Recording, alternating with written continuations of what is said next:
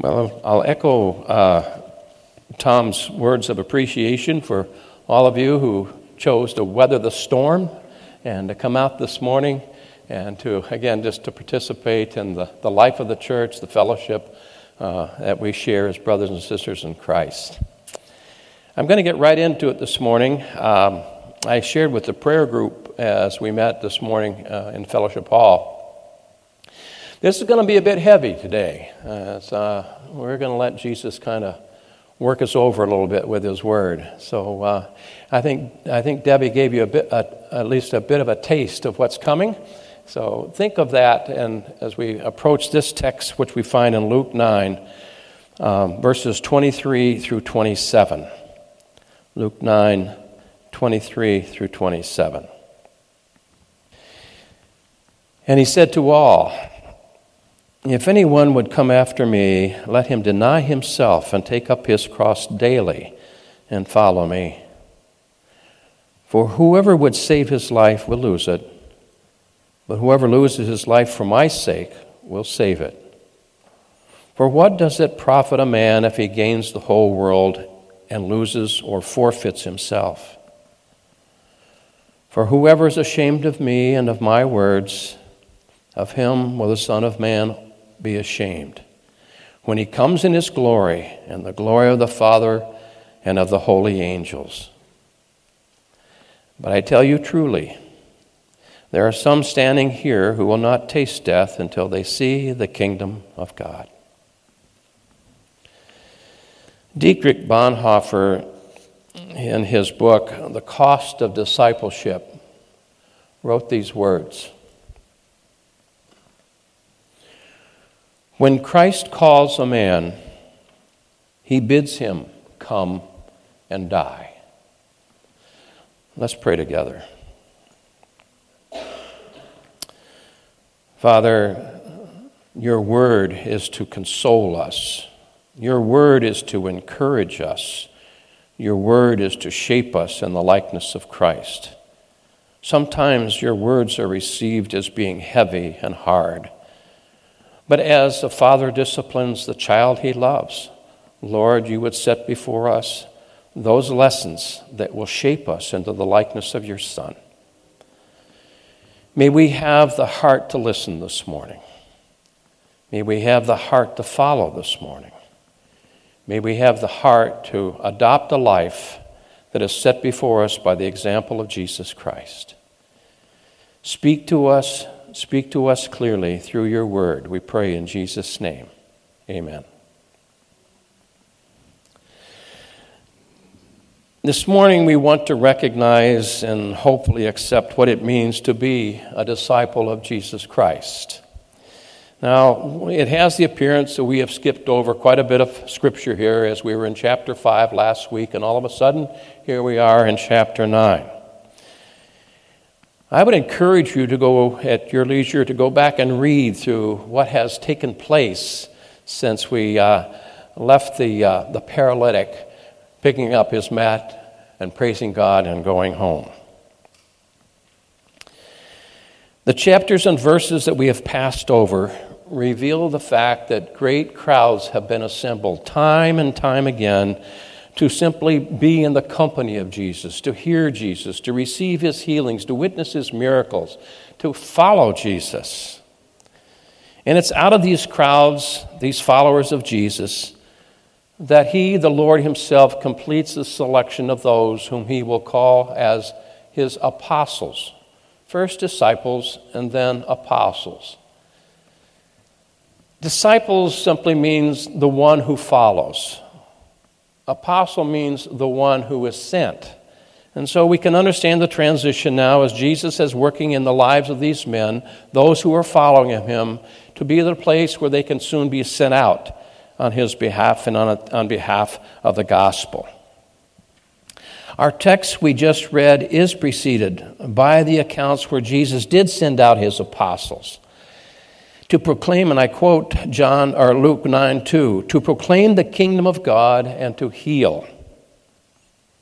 And upon the return, when these apostles had this experience of really being entrusted with the Word. They come back and they report to Jesus, and we read, the apostles told him all the things that they had done. And he took them and withdrew apart to a town called Bethsaida. Jesus is celebrating this time of discovering the lives of his disciples, and he recognizes that it has been a taxing ministry, and he also recognizes that there have been times that they have not even had time to eat. And so now he wants to get away with them for a while. And so they go to this town called Bethsaida, but then we read on, when the crowds learned it, they followed him. No escape. The crowds pressing on to be near Christ. This crowd, particularly now that is following Jesus when the disciples are trying to get away with their Lord, it becomes the crowd that forms the 5,000 that Jesus feeds. The miracle of the 5 loaves and the 2 fish. Luke gives us a bit of a transition, a little bit different than the other Gospels that have recorded this account, Matthew and Mark. Luke points out that now as the noise of the crowd has died down and the busyness of the day has kind of come to a lull, we read that Jesus has just finished praying. And then in a conversation with his 12, he poses a question. More than one question. 2, 3, 4 questions, and we want to look at them briefly. Jesus turns to his disciples and he says, "Who do the crowd say I am?" And they replied, and I think the responses could come from any one or a number of the disciples as they are responding to Jesus' inquiry. Some say John the Baptist, others Elijah, and still others, they think you might be one of the prophets of long ago that has come back to life. Then Jesus begins to press a bit here. And the inquiry becomes a little bit more personal when he asks this, "But what about you? Who do you say I am?" He's directing that question to what appears to be his disciples. But again, if you look at the record in Matthew and in Mark, it has the appearance that others are also nearby. But it's Peter who responds. Peter answered, "You are the Christ of God. You're the one we've been waiting for. You are our hope. You are the one sent by God to save Israel. You are our Messiah. You are our Savior." Upon Peter's declaration, Jesus says, "The Son of Man must suffer many things and be rejected by the elders and the chief priests and the scribes and be killed, and on the 3rd day be raised." And once more, just imagine now he's turning to Peter. Not just Peter alone, but again, as the other Gospels indicate, and it reads in our text today, he said to all those who would listen, all those who would hear what he wants to say, he says this, "If anyone would come after me, let him deny himself, take up his cross daily, and follow me." Jesus wasn't addressing just the 12. Jesus was addressing anyone who would choose to follow him. Jesus wants the crowd to know that if you want to follow me, you're going to have to step out of the crowd. You're going to have to abandon the things that somehow is important to the crowd. You're going to have to separate yourself from the things that the crowd define as important. In other words, you're going to step out of that world and you're going to enter into a world that is shaped in the likeness of the kingdom of God. Your thoughts are no longer about yourself. Your thoughts now are on the kingdom of God. Your thoughts are on the one who has been sent by God, Jesus himself. Your thoughts are on what is to come through self-denial.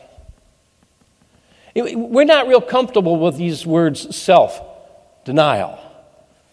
And maybe we don't even understand what that means. And I had to kind of work it over for myself a little bit. I went to one of my favorite commentators, and that's William Barclay. And this is how he defines his self-denial. He says, to deny ourselves is to say, I do not know myself. It is to ignore the very existence of oneself. It is to treat the self as if it did not exist. Usually we treat ourselves as if our self was the most important thing in the world. If we are to follow Christ, we must forget that self exists. When denying oneself, it simply means surrender to the lordship of Jesus Christ. We renounce self-centeredness, of self-indulging, self-pleasing lifestyle, of all the things that somehow is going to make our lives more comfortable, thinking somehow it's wrapped up in this faith that we call Christianity, comes far short of what Jesus is asking here.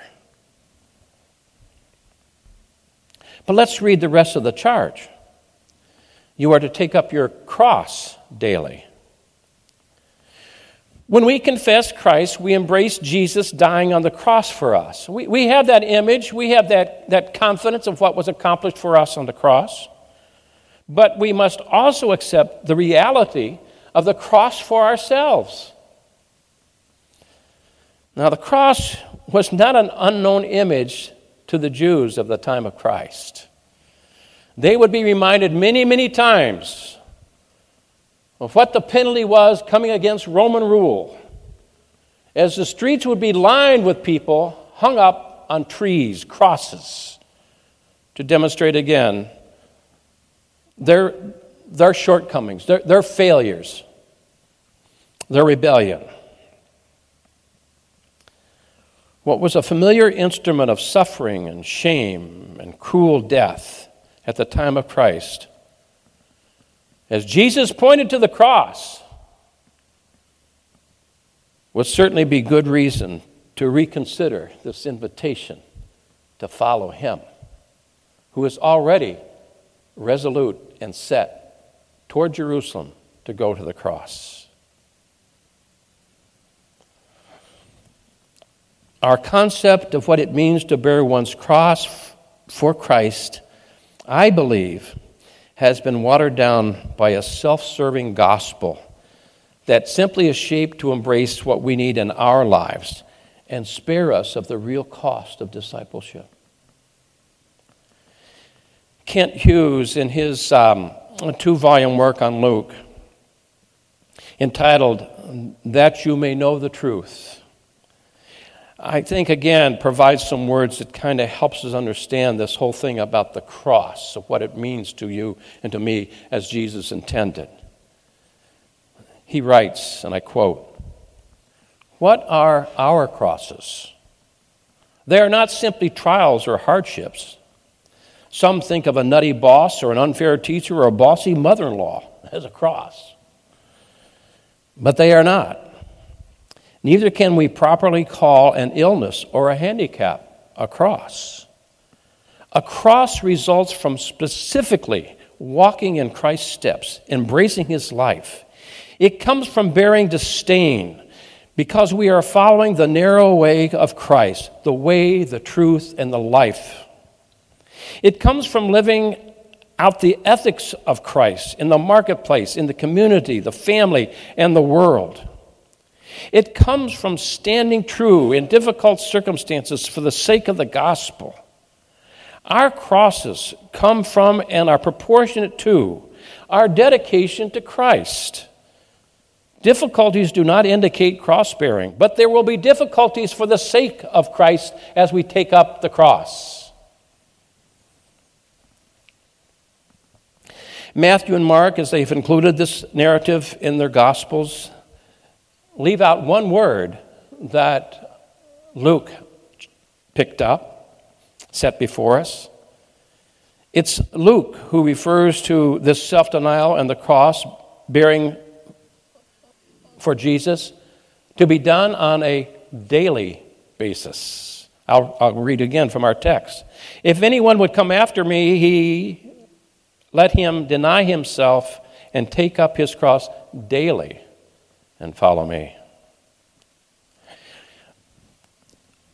Our walk with Jesus has got to be more than just an occasional stroll.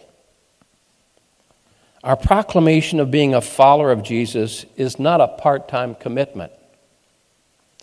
Too many Christians have made the daily moment-by-moment practice of faith a convenience instead of a necessity. Where Jesus fits into my busy schedule. How do I make time for Jesus? Jesus is the giver of time.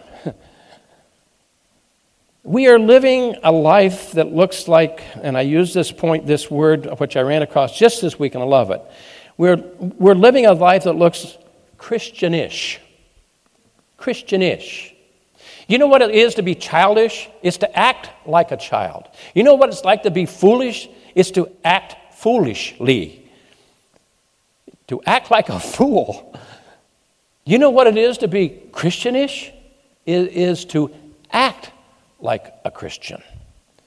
This word was introduced to me by Justin Jenkins. Now, I'm not campaigning for Facebook here, folks. But I did put this on Facebook because I thought it was a good one. This is what he says. We are Christianish when God's instructions are suggestions. We are Christianish when the Bible is an asset, not an authority. We are Christianish when Jesus is our Savior, but not our Lord. We are Christianish when we see church as encouraging and not essential. We are Christianish when we pray out of desperation and not for a desire of communion. Self-denial is not easy. Years ago, when Jan and I were working at the Advent Christian Village in Dowling Park, on staff at the village church, I preached a message using the text from Luke 14, 26, and 27. This is how it reads. Now again, keep self-denial in mind here. If anyone comes to me and does not hate his father and mother, his wife and children, his brothers and sisters, yes, even his own life, he cannot be my disciple. And anyone who does not carry his cross and follow me cannot be my disciple. Following the service that morning, as I would go out in the foyer on a typical Sunday and greet people as they were leaving the sanctuary, there was a dear lady, a dear friend, a beautiful Christian woman, with tears in her eyes, said to me, "Pastor, I could never follow a God who would tell me that I would have to hate my father and mother." I didn't do a very good job explaining that text, evidently. And I tried even again to let her know what the priorities were in life. It wasn't the word hate. It was an identity of what we loved more, that being Jesus himself. Maybe to appreciate the text and what Luke is saying, in some ways, I think, in Matthew's gospel, the parallel to this text might help us to understand it a bit better. Matthew writes it this way: "And a person's enemies will be those of his own household. Whoever loves father or mother more than me is not worthy of me. Whoever loves son and daughter more than me is not worthy of me. And whoever does not take up his cross and follow me is not worthy of me." I don't know if that makes it a little bit more palatable, we can make more accepting, that we can buy into that. But the challenge is still there, and it's real. And I can remember a conversation again having with Ann and Steve Lay, former missionaries to Japan. They were visiting the community because their mom and dad lived there. And in that visit, Steve shared with me that the hardest thing required of him and his family in responding to the call to go to Japan was to convince his parents, godly parents, that he and Ann and the children felt prompted to become missionaries, meaning that they would take the kids out of school, meaning that he would surrender his professorship at the university, meaning that he was uprooting everything that was substantial, even leaving the house which was right across the street from mom and dad. Florence was not happy, Steve's mom. And she shared with me later that for almost a year, she was bitter toward God. And she was angry with the denomination for calling Steve and Ann to go on the field. She couldn't make sense of the fact that why couldn't Steve and Ann and the kids stay right here and continue their ministry in the Aurora Advent Christian Church, and he continued his ministry to students at the Aurora University, and they continue their work in the community as really examples of Christ. Why? Why do they have to give up their house and go across the seas to minister to people we don't even know? It didn't take long after Steve and Ann were on the field. And I believe because Florence had a missionary heart. Matter of fact, it was her dream even as a child someday to be a missionary to where? Japan. She came to the point that she could buy in and support wholeheartedly what Steve and Ann and the kids were doing on the field. Self-denial. It isn't easy. Coming against even some of the advice of those we love so much. It's part of the deal, though, folks, if we're following Christ. Jesus said, in the same way, any of you who does not give up everything he has cannot be my disciple. Free hands. We don't hold on to anything as disciples of Christ. He entrusts it to us for us to yield it to him in service. It's not ours. We're simply stewards of what's been given to us. Be it those things that are material, be it those elements of life itself that define who we are, our stations in life, whatever it might be. Self-denial and the cross. It doesn't get easier. Remember Hughes' statement of it's proportionate. The more we vest ourselves in Christ, the more it's going to be demanded of us to surrender. Or do the reverse. The more we surrender for the sake of Christ, the more we could be tested even greater.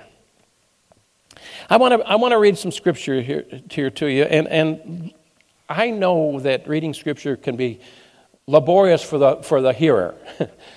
But so I'm going to suggest this. I'm going to tell you where it's found. And you got pew Bibles in front of you. Some of you brought your Bibles, so if you want to follow along, so it makes a little bit more sense, I encourage you to do so. The other thing I'm going to suggest is I give you these references. If nothing else, maybe you'll just write them down and you go home and you'll read them again. Because this is the essence of what it means to deny oneself and to take up the cross daily. It begins with Philippians 3, 7 through 10. Philippians 3, 7 through 10. I'm going to give you some time to find it because this is good stuff. Hard, but good. But good. Philippians 3, 7 through 10. Paul's writing to the church in Philippi. He says, "But whatever was to my profit, I now consider loss for the sake of Christ. What is more, I consider everything a loss compared to the surpassing greatness of knowing Christ Jesus my Lord, for whose sake I have lost all things. I consider them rubbish, that I may gain Christ and be found in him, not having a righteousness of my own that comes from the law, but that which is through faith in Christ, the righteousness that comes from God and is by faith." Paul cashed it all in for what was to be found in Christ and Christ alone. The Apostle Paul also wrote in 1 Corinthians 15:31. Listen to this. I die every day. I mean that, brothers, just as surely as I glory over you in Christ Jesus our Lord. He goes on to write in his second letter to the church in Corinth. He says, and this is 2 Corinthians 4, verses 8 through 12. 2 Corinthians 4, 8 through 12.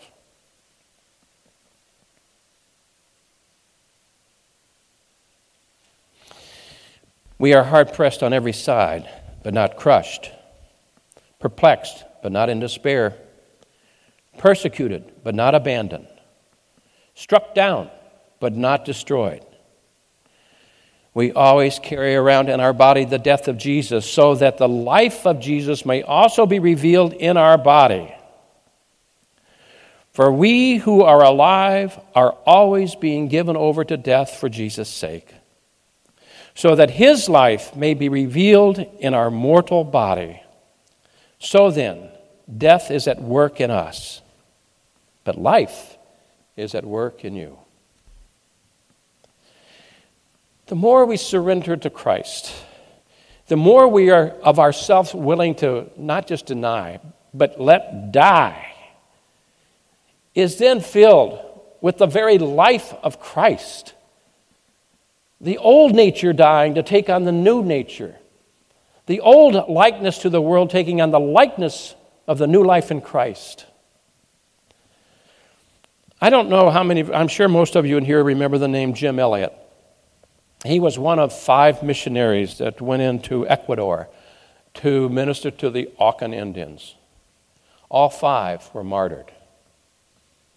All 5 lost their lives in that effort. When Jim Elliot was preparing for that missionary journey while he was still in college, he wrote these words. He's no fool who gives up what he cannot keep to gain what he cannot lose.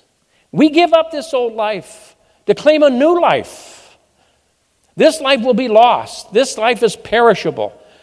But we put on the imperishable. We take on the likeness of Christ. As we die, we will be resurrected in his likeness. We can't lose that as disciples of Christ.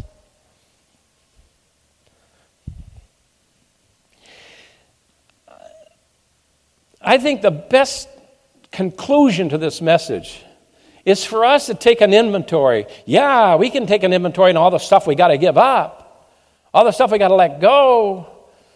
But let's take an inventory on what we have, what we receive by that self-denial, what is ours through the cross that Jesus took for us, and the cross that we pick up for him.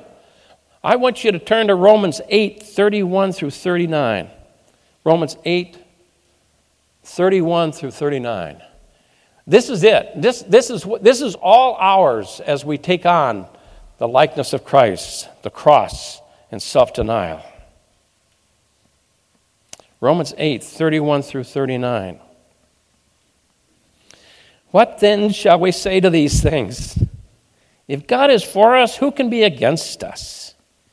He who did not spare his own son, but gave him up for us all, how will he not also with him graciously give us all things? Who shall bring any charge against God's elect? It is God who justifies. Who is to condemn? Christ Jesus is the one who died. More than that, who was raised. Who is it at the right hand of God, who indeed is interceding for us? Who shall separate us from the love of Christ? Shall tribulation, or distress, or persecution, or famine, or nakedness, or danger, or sword? As it is written, for your sake we are being killed all day long. We are regarded as sheep to be slaughtered. No, in all these things we are more than conquerors through him who loved us. For I am sure that neither death, nor life, nor angels, nor rulers, nor things present, nor things yet to come, nor powers, nor height, nor depth, nor anything else in all creation will be able to separate us from the love of God in Christ Jesus, our Lord. Let's pray.